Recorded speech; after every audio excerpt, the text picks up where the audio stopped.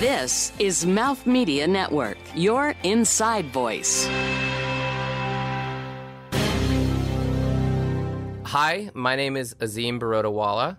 I'm the CEO and co-founder of Volantio. And and what I love about travel is the ability to meet new folks and actually see different areas of the world that you wouldn't otherwise have seen before. I really believe it broadens the horizons for folks, and it's something that I've been fortunate to have experienced from a very early age. You're listening to Travel is Your Business, covering the intersection of innovation and business in the travel and hospitality industry. Welcome to Travel is Your Business. Today we have a dear friend near and dear to my heart, Azim, CEO of Volantio, which is a JetBlue Tech Ventures portfolio company. So we're really excited to have you on the air. We've been trying for a while to get Azim on. So personally, I'm very excited to have you on. I think the email string says podcast 2/5. Oh, wow. And it's 5/30. Well, actually, we should take out the date, but I don't know. We're in May. Yeah, we're in May, so it's much later. It's much later, but I think this is going to be a good one. So the last time I saw you, we were in Singapore eating chili crab. Yeah. Bit of a late night. Yeah. But tell me about, I think that kind of illustrates how global Volantio is. And in fact, I was with your colleague in New Zealand 2 weeks ago. Yeah. So everywhere I go around the world, there are Volantio guys there. Yeah. Tell me about building that global presence and what it's like working for a company that's just that global. New Zealand to Singapore to New York. Yeah, absolutely. So first of all, thank you for having me here on the program. I'm really excited about that. And it's a real honor to be here. So, I think there's just two parts to the question. I guess, what is it like to be having such a global business, and how do we manage it? So I think from what it's like, it's incredibly exciting for us to be able to have today, 7 partners live on one of our platforms, 4 on the other, stretched all the way from Seattle to back around the world again to Sydney. And emerging markets, more developed markets, low-cost carriers, full-service carriers, Europe, North America, Central America, everywhere basically, and for us, that's just been it's been exciting. It's very challenging, but it's been very exciting. I think one of the biggest challenges that we've faced is how do we consistently deliver incredibly high service to our partners, given how spread out they are and how resource constrained startups can be. And that's been definitely a challenge that we've faced. But we've made it work. It's been a lot of, I think I traveled about 290,000 miles last year, actually flown miles. And I'm probably on track for more this year, because 2 months I didn't travel last year after my wife had our baby. So yeah. But it's exhilarating, and you have to drive energy from it if you're really going to be successful. So, how did that first process? I mean, something we see a lot in the Voyager community too is startups having to be in multiple markets especially for airline partners, right? And customers. What did that initial process look like in getting that airline on, and what's the difference now in signing on and onboarding an airline to the platform? Yeah. I wish I could say today that it was a lot easier than it is in the past, but it doesn't get that much easier. At least it hasn't yet for us. It's still a struggle a lot. I think getting started was probably harder because we didn't have any kind of name recognition. Nobody knew who we are. Luckily today, that's starting to change. So when we originally got started, a lot of what it was about was people trusting us. I'd come out of working with an airline, Jetstar, in Australia, and that was very useful because I knew a lot of folks, and they trusted, they trusted me, and they, by proxy, trusted our company. Today, the challenges that we face are not so much kind of the trust factor. People trust us. It's just getting on their radar screen and getting to be a priority for them. And that is always a challenge. And also then navigating some of the more mundane aspects of growth. Like, how do you manage procurement processes? How do you manage legal processes with airlines, which can effectively kill startups if they're not managed correctly? Yeah. And you do have quite an interesting career path. I know you were in consulting, then you worked on the airline side. How has that transition been from the airline side to the startup side?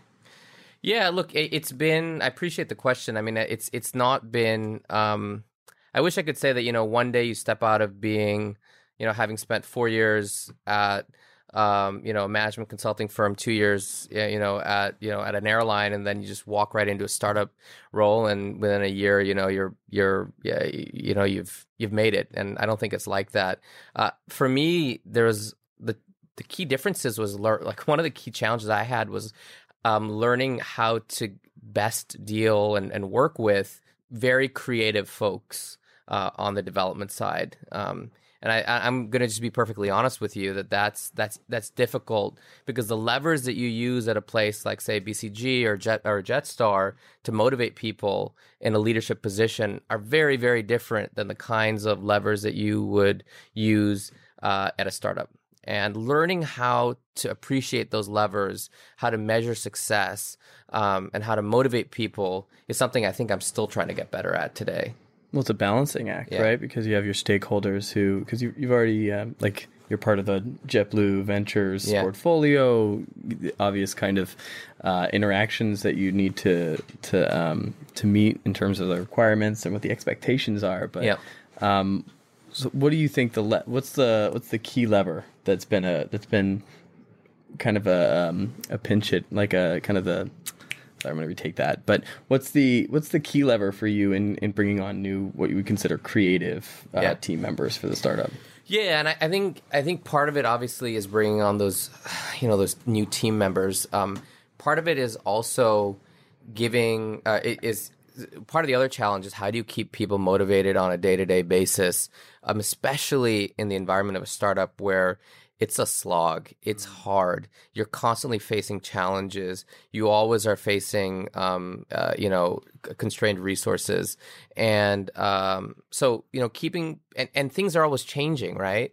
I mean, I'll give you a good example. There's situations where we've worked up 90% of a release is done. 90%. And we've killed ourselves to get that thing done. And then for something that has nothing to do with us, something internal to one of our partners, they decide to pull the plug on the project. And that can be so demoralizing for folks, especially for creative people who have spent a lot of time. So how do you tell somebody after they've given so much to get to that point to then jump back on the horse again in the future and still have credibility to do that? So what I try to do, and what Fen, our CTO, tries to do is, we try to do a couple of things. One is make sure that people always understand the purpose of our company and the mission of our company, which and that for us is to drive higher value for the travel industry while also making customers better off. And it's very important for us to have both of those balances: more value for the travel industry, customers being better off. And if you can always kind of have that sense of purpose of what you're working towards, I think it helps when there are challenges. And then the other thing is to really try to celebrate when we actually do get something across the line in the end, because those moments are very very important for people to feel like, hey, we put in a lot of effort here and we got something, we got something through. And we've had a few of those recently, which have been really exciting, and I think that gets people to like last week we went out for a team lunch to celebrate some a big kind of accomplishment, and one of the developers were sitting at Shake Shack. That's unfortunately where we're doing our team lunches, but hey, it's great. I don't think I should say unfortunately, but I just did a team lunch at Shake Shack down in Madison Square Park literally 2 weeks ago. We loved it. It's like hilarious. No, we loved it. I wouldn't say unfortunately for Shake Shack. I would say fortunately. It was a lot of fun. But we go there and we're there with the entire team, and one of our developers has brought his MacBook to lunch. I'm not even working, and he's sitting there jamming away on his code, tethering off of his phone to try to like get something out. So he didn't have to do that, but he cared so much about it that he wanted to do that. It was that important to him. I can't make somebody do that. They have to want to do that themselves. And the only way I can only sort of indirectly make somebody do that, by hopefully trying to inspire them towards what it is that we're trying to do as a company. And again, it's something that I continuously will always need to get better at.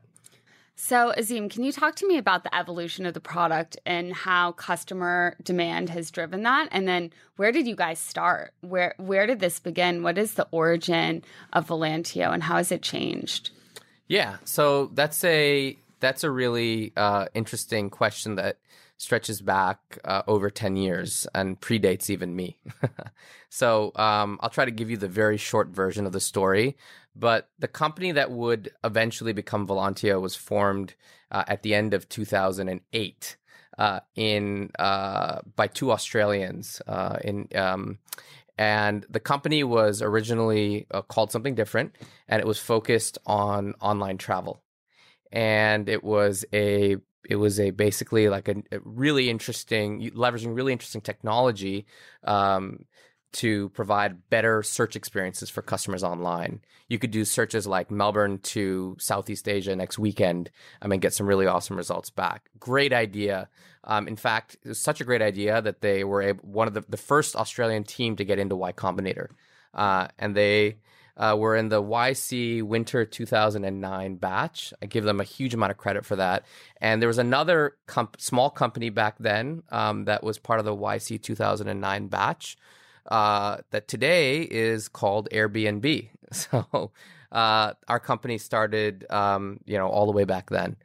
And the company evolved from that point in time. Fen, who you know today, was part of that, and really helped develop a lot of really interesting early technology. I met the guys, Fen and his co-founder, in 2013 in Australia because, as I mentioned, I had been working there and had a chance to talk to them, and they had found it a little bit difficult going and had really wanted to start figuring out how they could start working with airlines as opposed to being a consumer travel site. And after some conversations, they offered me the chance to join the company, and I did. But as I found out after I joined, and after working with them, the situation then for the company financially wasn't that great. So when we started out working together, the company, on my first day when I looked at the balances, the company had about $6,000 in cash, $2,000 in monthly recurring revenue. So these should all be statistics that are familiar to your users, and a massive amount of expenses that hadn't been paid. Did you know that before you accepted the offer? Out of curiosity. I probably no. I didn't. Usually people are pretty Listen, it's a turnaround job. No, I mean I didn't. And that's but it's fine. Even if I did, I probably would have still taken the job, to be 100% honest with you, because it's not often that you get a chance to run something. To me, that means so much. And the fact that these two founders, regardless of the shape of the company, had the trust to entrust their baby in my hands was an honor. And that's the way that I saw it. So when I saw that, I didn't want to run in the opposite direction. In fact, I wanted to work with them to try to take something that they had started building and make it even better. And that's where we started out. So in fact, on the first day that I joined, the designer walked in about 20 minutes after I had joined and said he had to quit because he hadn't been paid. And so that was a very challenging situation for all of us. Luckily for us, we were able to raise some capital pretty quickly and get the business going again. And our first product, to answer your question, was a marketing automation product that we developed out of the technology that had been used for the consumer product. And so that was specifically marketing automation for the travel space? For the travel space, okay. Yeah. Gotcha. So it was a system that sent out price alerts to customers. Got it. And it worked really well. And in fact, it's funny how we got started because I went to see my old boss at Jetstar, and I showed him some data that we had from the consumer side. And he loved it so much. So when can I license this? And that was the genesis of our company back in 2013. And we went from there. And within 2 years, the company had become cash flow positive by 2015. And obviously, we'd had some evolutions along the way. Some people left. Obviously, of that original 2-person team, Fen is with us today, and he's really been he's been the technical inspiration of our company for the last 11 years. It's really been amazing to work with him. So in early 2016, this is a really great story to, I think, other founders out there as well.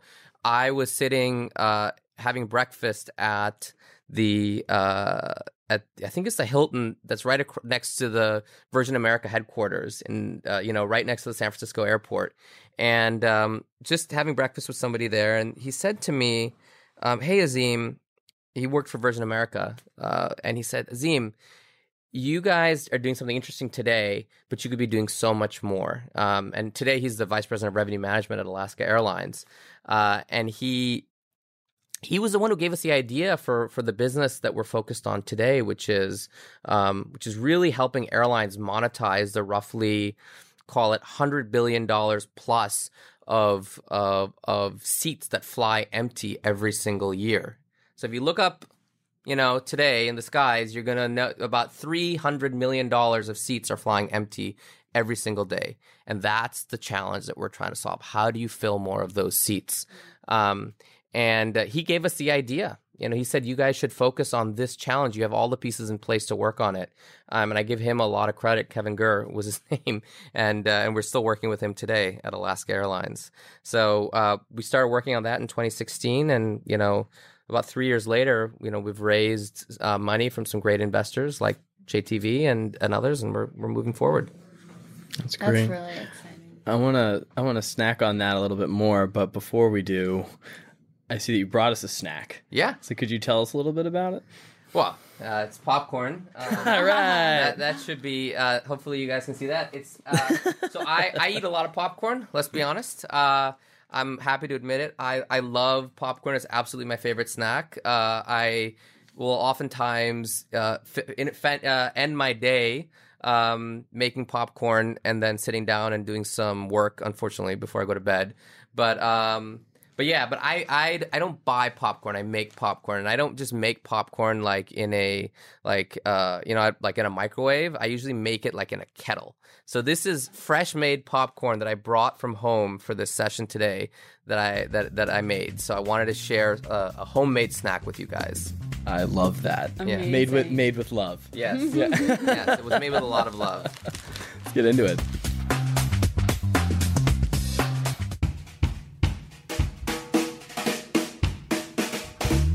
Do you love to laugh? Do you love great interviews with a lot of heart? Do you like good stories? Do you like to hear about life? Well, good news, because if you listen to a show called Funny People Talking, all of that happens, right, Danielle? All of it happens. Every single thing you said on that list and more. Well, Elsie, does any of it not happen? It all happens. Come on, Elsie. It really happens. Okay, well, you should join us on Funny People Talking on Mouth Media Network. You can find us anywhere you can find a great podcast. And I know it's true because these people loved it. Only for a short time while they were listening to the show, then life sucked. Listen to Funny People Talking. Keep in touch on Instagram and Facebook at Mouth Media Network. And find prior episodes at travelisyourbusiness.com and wherever the best podcasts are found. Your brand message can be on this show. Email us to find out more at podcast@mouthmedianetwork.com.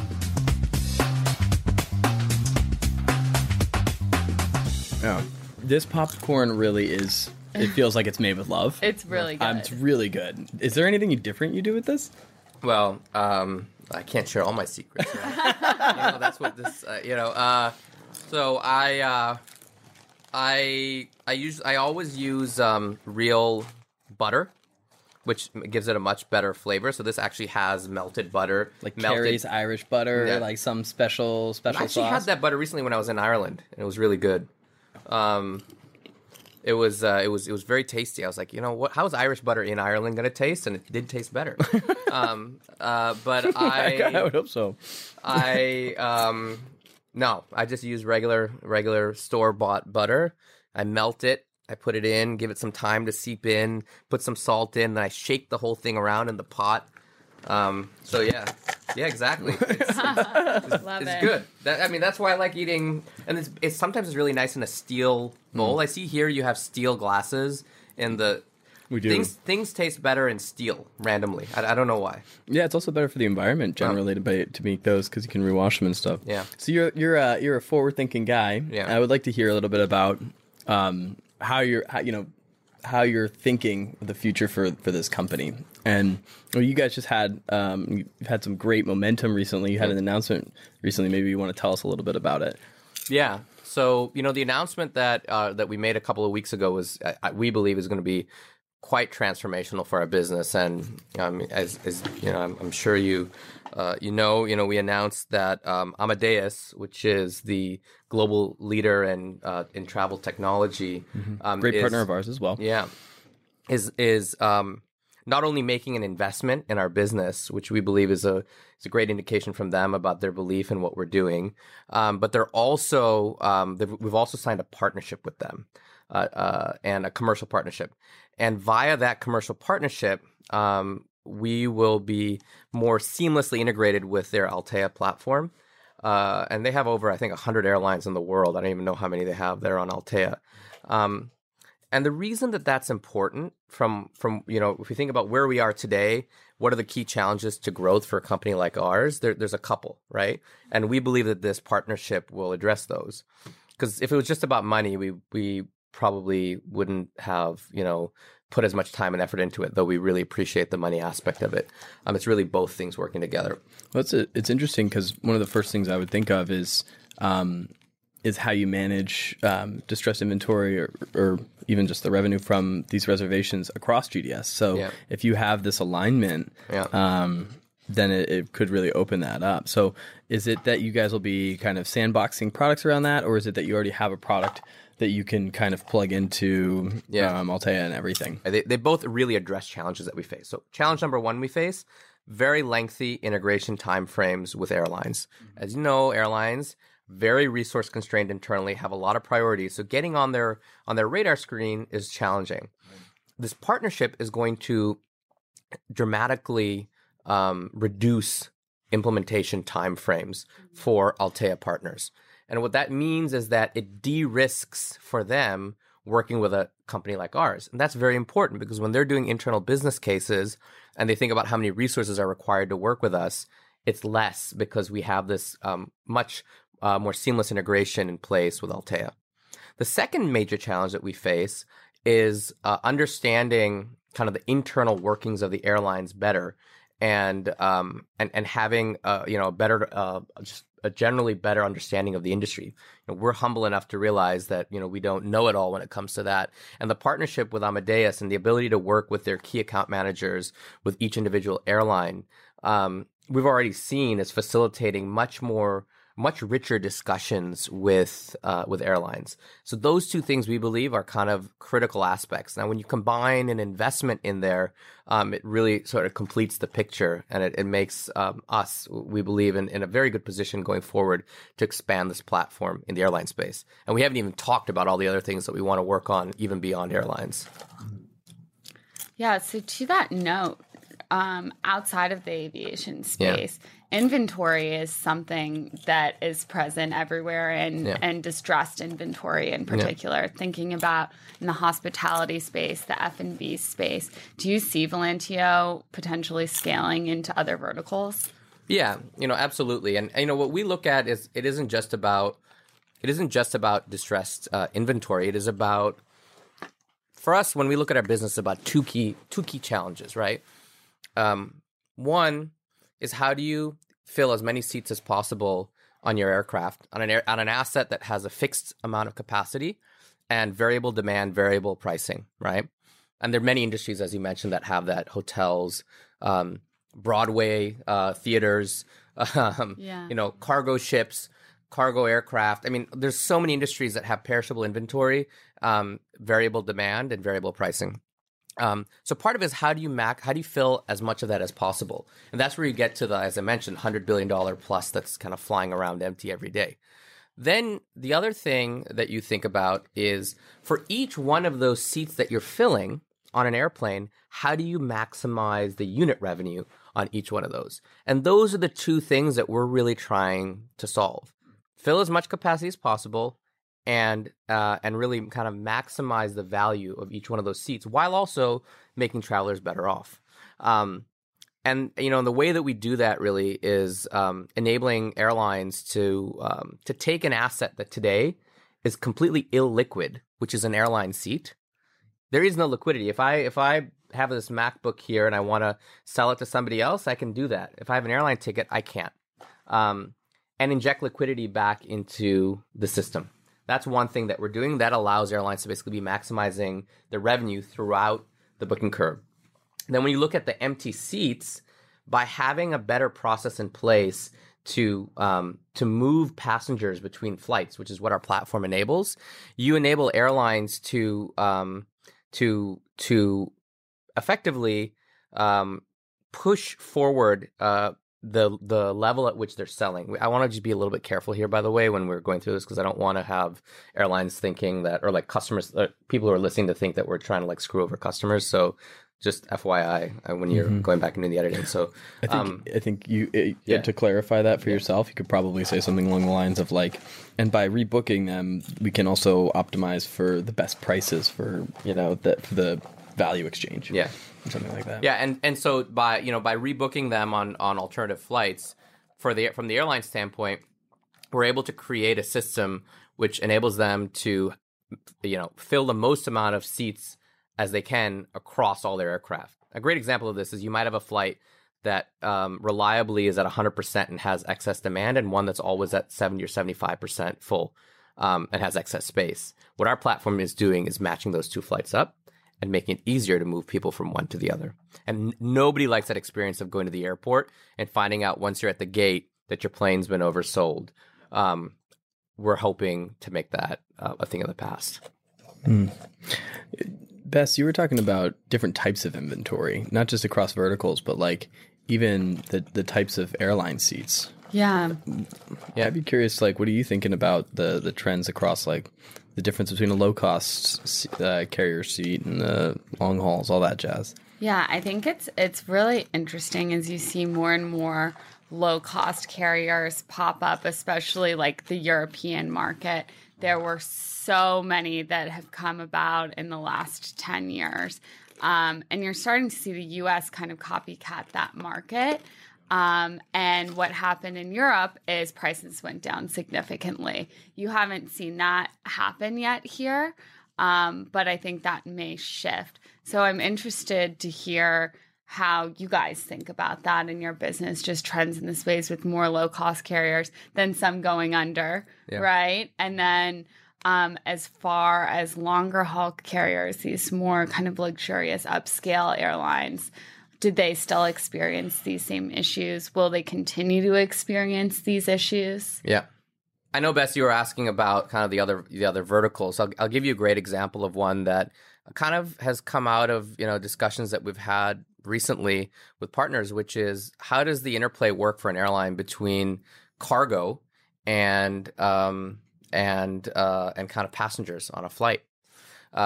So there is a huge opportunity for airlines to basically maximize the cargo space as well, which is below the deck for airlines, and that's something that we're actively looking at that you wouldn't really think about, but has a similar dynamic. We've also been reached out to by folks like that that own theaters here in New York that are saying, hey, Friday night's always sold out. If I could just move some of those folks from Friday to a Saturday matinee and offer them a dinner on a Friday night, that would be great. And as we talked about hotels, similar dynamic. So there's so much here but as an entrepreneur, you have to be really focused. You can't always just be running in 100 different directions. Otherwise, you just won't be successful. But back to the other question around the kind of long haul, low cost versus sort of the various stratification of the industry and things, and how we see that, maybe how our tool fits in. There's definitely different dynamics for low cost carriers, long haul carriers, long haul full service carriers, and the different kind of players in the space. And Europe is very different to the U.S. It'll be interesting to see what happens in the U.S. and if it kind of goes in that same direction with more like proliferation of the ultra low cost carrier model. I think some of the key differences, if you want to call them out, are that load factors tend to be, which is the percentage of seats filled on an airplane, tend to be higher on low cost carriers in general than they do on full service carriers. Though yields, which is the revenue per available seat mile, tend to be lower, obviously, because the fares are lower. So because load factors are higher, there's sometimes more opportunity to drive incremental profit by moving people around. Right. But the profitability per move tends to be a little bit lower. The point is that our platform can help in both regards to drive that incremental profitability for the carriers. In terms of the business models, I mean, this has less to do about our business and just more about things that I care about, as an avid follower of the aviation space. I mean, I think it's going to be really interesting to see what happens. I know JetBlue is going to be entering the transatlantic market, and I think that's a market that's ripe for disruption. When I want to fly from Atlanta to London, I typically can't find a fare for under, I don't fly in business, but sometimes I just aspirationally look, and it's usually never less than $9,000 for that flight. That's insane. Yeah, it is insane. I was $9,000 Atlanta to London business. Yeah. Round trip. So I guess you get the return flight. That's something. But I mean, it's and New York is just as bad with competition. There's not too much competition, unfortunately, out of Atlanta. So it's a challenge, and I think that it's great to see, in my mind, more entrants getting into the space, and I hope that that there's going to be more opportunities for carriers to jump in. I think our model is going to, from a business standpoint, I think that all of these things are going to be beneficial, for us. Despite the model of the carrier, all carriers globally face similar challenges about how do we drive the most revenue as we can out of the tube that we're flying, and how do we fill as many seats as possible. Yeah, it'll be interesting. There's like transatlantic right now. There's the all business class option as well now with like La Compagnie and there was one before that was the same founders, but that'll be same dilemma, of course, of revenue management, especially if the price per ticket is like so like closely matched to cost. I think, right? But it'll be interesting. Yeah, so we've gotten into pretty specific detail about the company and just generally about Volantio's what's going on with the platform. But maybe we could switch gears, talk a little bit more about like having the company and what it's been like to shift gears back from when it felt like a turnaround job to now being the founder of this company from those early stages to now being able to announce that you're going to be rolling out GDS integrations, and you've had incredible investments from JTV and Amadeus. So could you tell us a little bit about what that journey's been like for you? I like to think of life before being part of a startup and life after being part of a startup. Wow. And I mean, for folks out there that are listening to this, I mean, when I worked at BCG or when I worked at Jetstar, there was never a doubt that twice a month, roughly, I would get my paycheck. Never. It was like, I know what I signed up for. Here's my contract, and here's what I'm going to get paid. But now, in our company, even today, I mean, less so today, thankfully, but, back in the day especially, there was... You're sitting there and you're really sweating. Am I actually going to be able to pay myself? I didn't take a salary for the first 4 months that I was with the company. I didn't even pay myself at all for 4 months until I was able to actually raise the capital that we needed to get to stabilize things. Shows your character, by the way. And well, thanks. And I mean, and that's hard. And it's not just me. Like, you have a sense of responsibility to everybody that you've hired because you've sold them on something, and now it's your responsibility at the end of the day when you put your pillow down or you head to the pillow at night to deliver. And that can be stressful, but it can also be exhilarating because, the exhilarating part is doing things like this, getting to really talk about what you're doing, working on something you really, really care about. So, and I like to talk about sort of the concept of empathy and why having, like, to be, in my mind, successful as a company, you really have to have, in my mind, a good sense of empathy for other folks. Not just the folks that you are working with, obviously, that's an obvious one, but also for the folks whose problem you are solving, right? That is so important. If you can't empathize with those people, and the reason I love what I do is because I empathize with the people whose problem I believe our company is solving, both travelers and the airlines, because I've been I travel every day and I've worked at an airline. So to me, that is really inspiring. That's what kind of keeps you going through the times when you are just feeling like your head's been smashed into a wall and you're really kind of running into something, and, you've been going on with a procurement person for, 15 months, as we have with one of our partners. I mean, it's just, those kinds of things can really weigh you down, but it lifts your spirits when you know that when you can empathize with the folks that you're trying to help. I love that. And what has led to that mind shift for you? Do you look at other certain entrepreneurs that have gotten you to that place mentally to have such a positive outlook? Because I have to say, not every founder feels that way. Yeah, I agree. So, I give credit to a few folks. Fen, who's our CTO, and his good friend and early partner, Tom Howard, who founded this company and went to Y Combinator.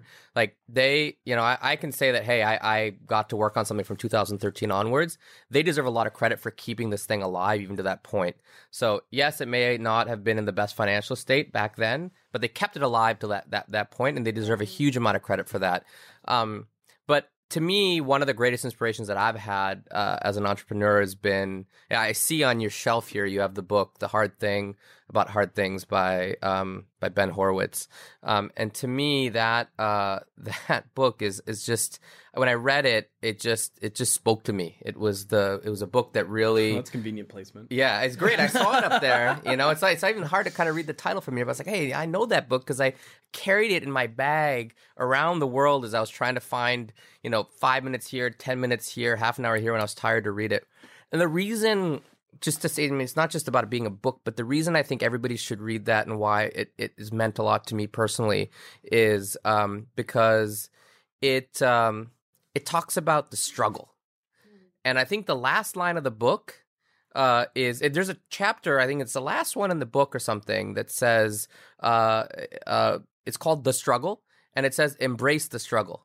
So if you're not ready to embrace the struggle and really embrace the hard thing about hard things, you're just not gonna. You're not gonna make it. And to me, that is so important. There's gonna be so many hurdles that come up along the way, and he talks about the ones that he faced along his career. He was not kind of an overnight success. He had to go through a lot to get there. And reading that kind of gives me a lot of strength to know that, hey, I like that there can be really great light at the end of sometimes what can seem like a long tunnel. Entreprenista, a woman who organizes and operates a business, taking on greater than normal financial risks in order to do so. One who has drive, passion, and vision with an undying determination to succeed. She is fiercely motivated, ambitious, and competitive, forging her own path to independence and success. That's an Entreprenista. Through the conversations on the Entreprenista podcast, we want to celebrate failures, reflect on successes, and get unfiltered about what it takes to be your own boss. This is the Entreprenista podcast, presented by Socialfly. It's the best business meeting you'll ever have, with must-hear real-life looks at how leading women in business are getting it done. And what it takes to build and grow a successful company. It's beyond the gram, with no filters, no limits, and plenty of surprises. Check out all our latest episodes at entreprenistapodcast.com.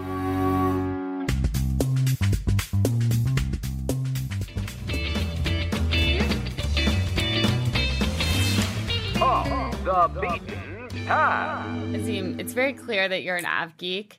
Azim is even wearing aircraft cufflinks right now. Yeah. Really, literally your heart on your sleeve.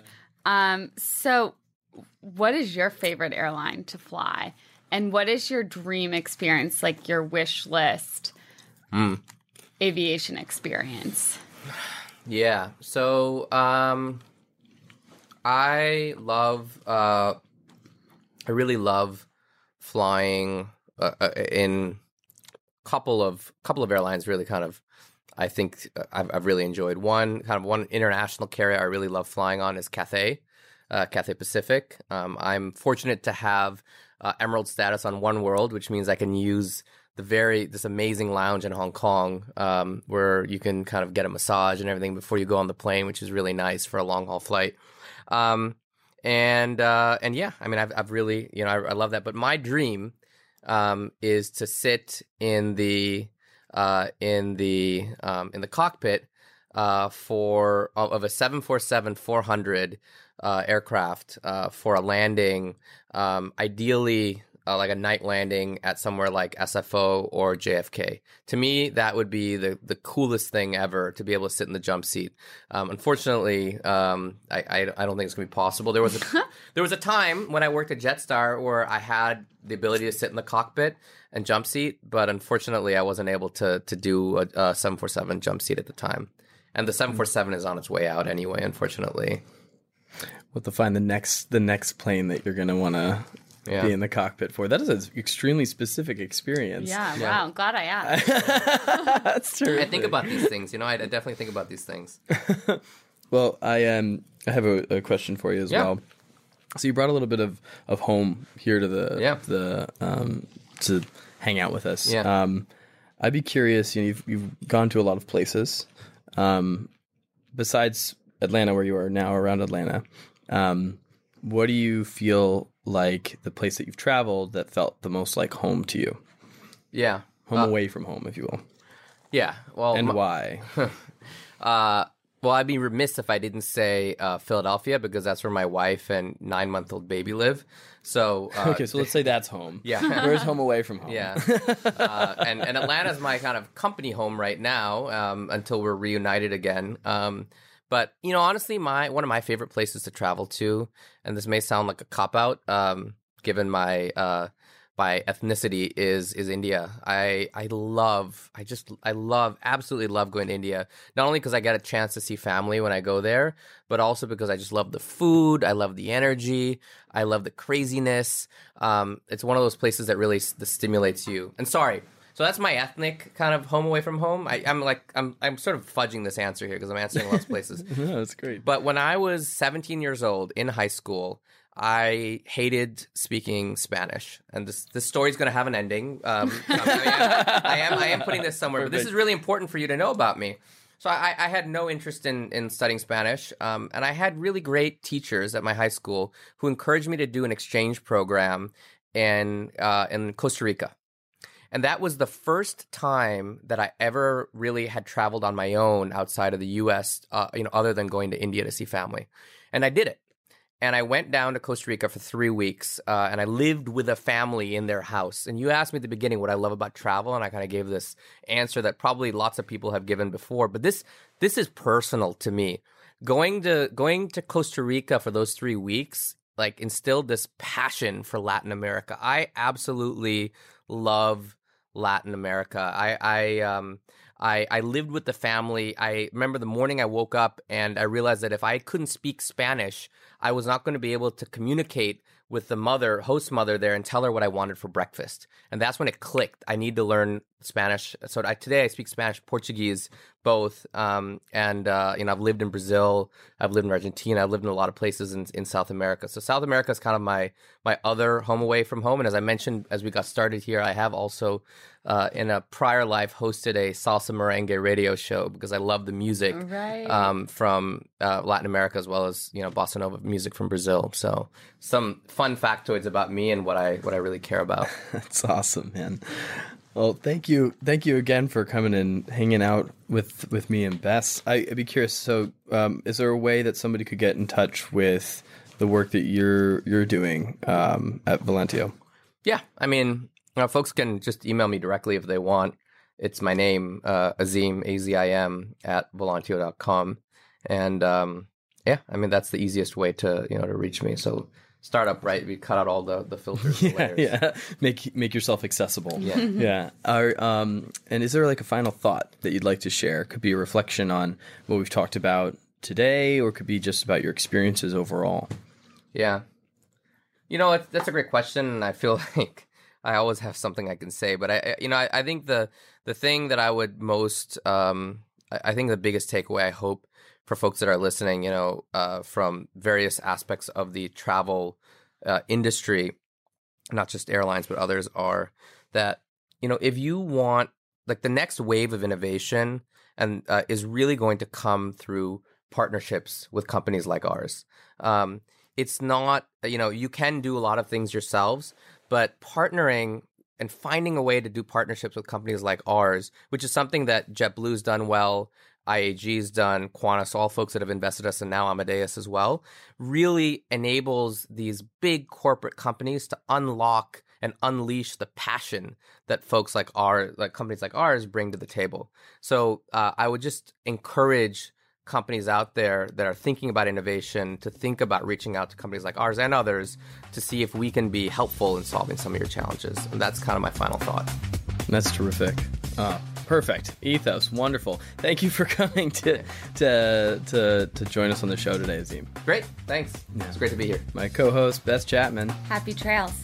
I'm your co-host, John Matson. Bon voyage. This has been Travel is Your Business, produced by Mouth Media Network. Copyright 2019. Keep in touch on Instagram and Facebook at Mouth Media Network. And find prior episodes at travelisyourbusiness.com and wherever the best podcasts are found. Thank you for listening.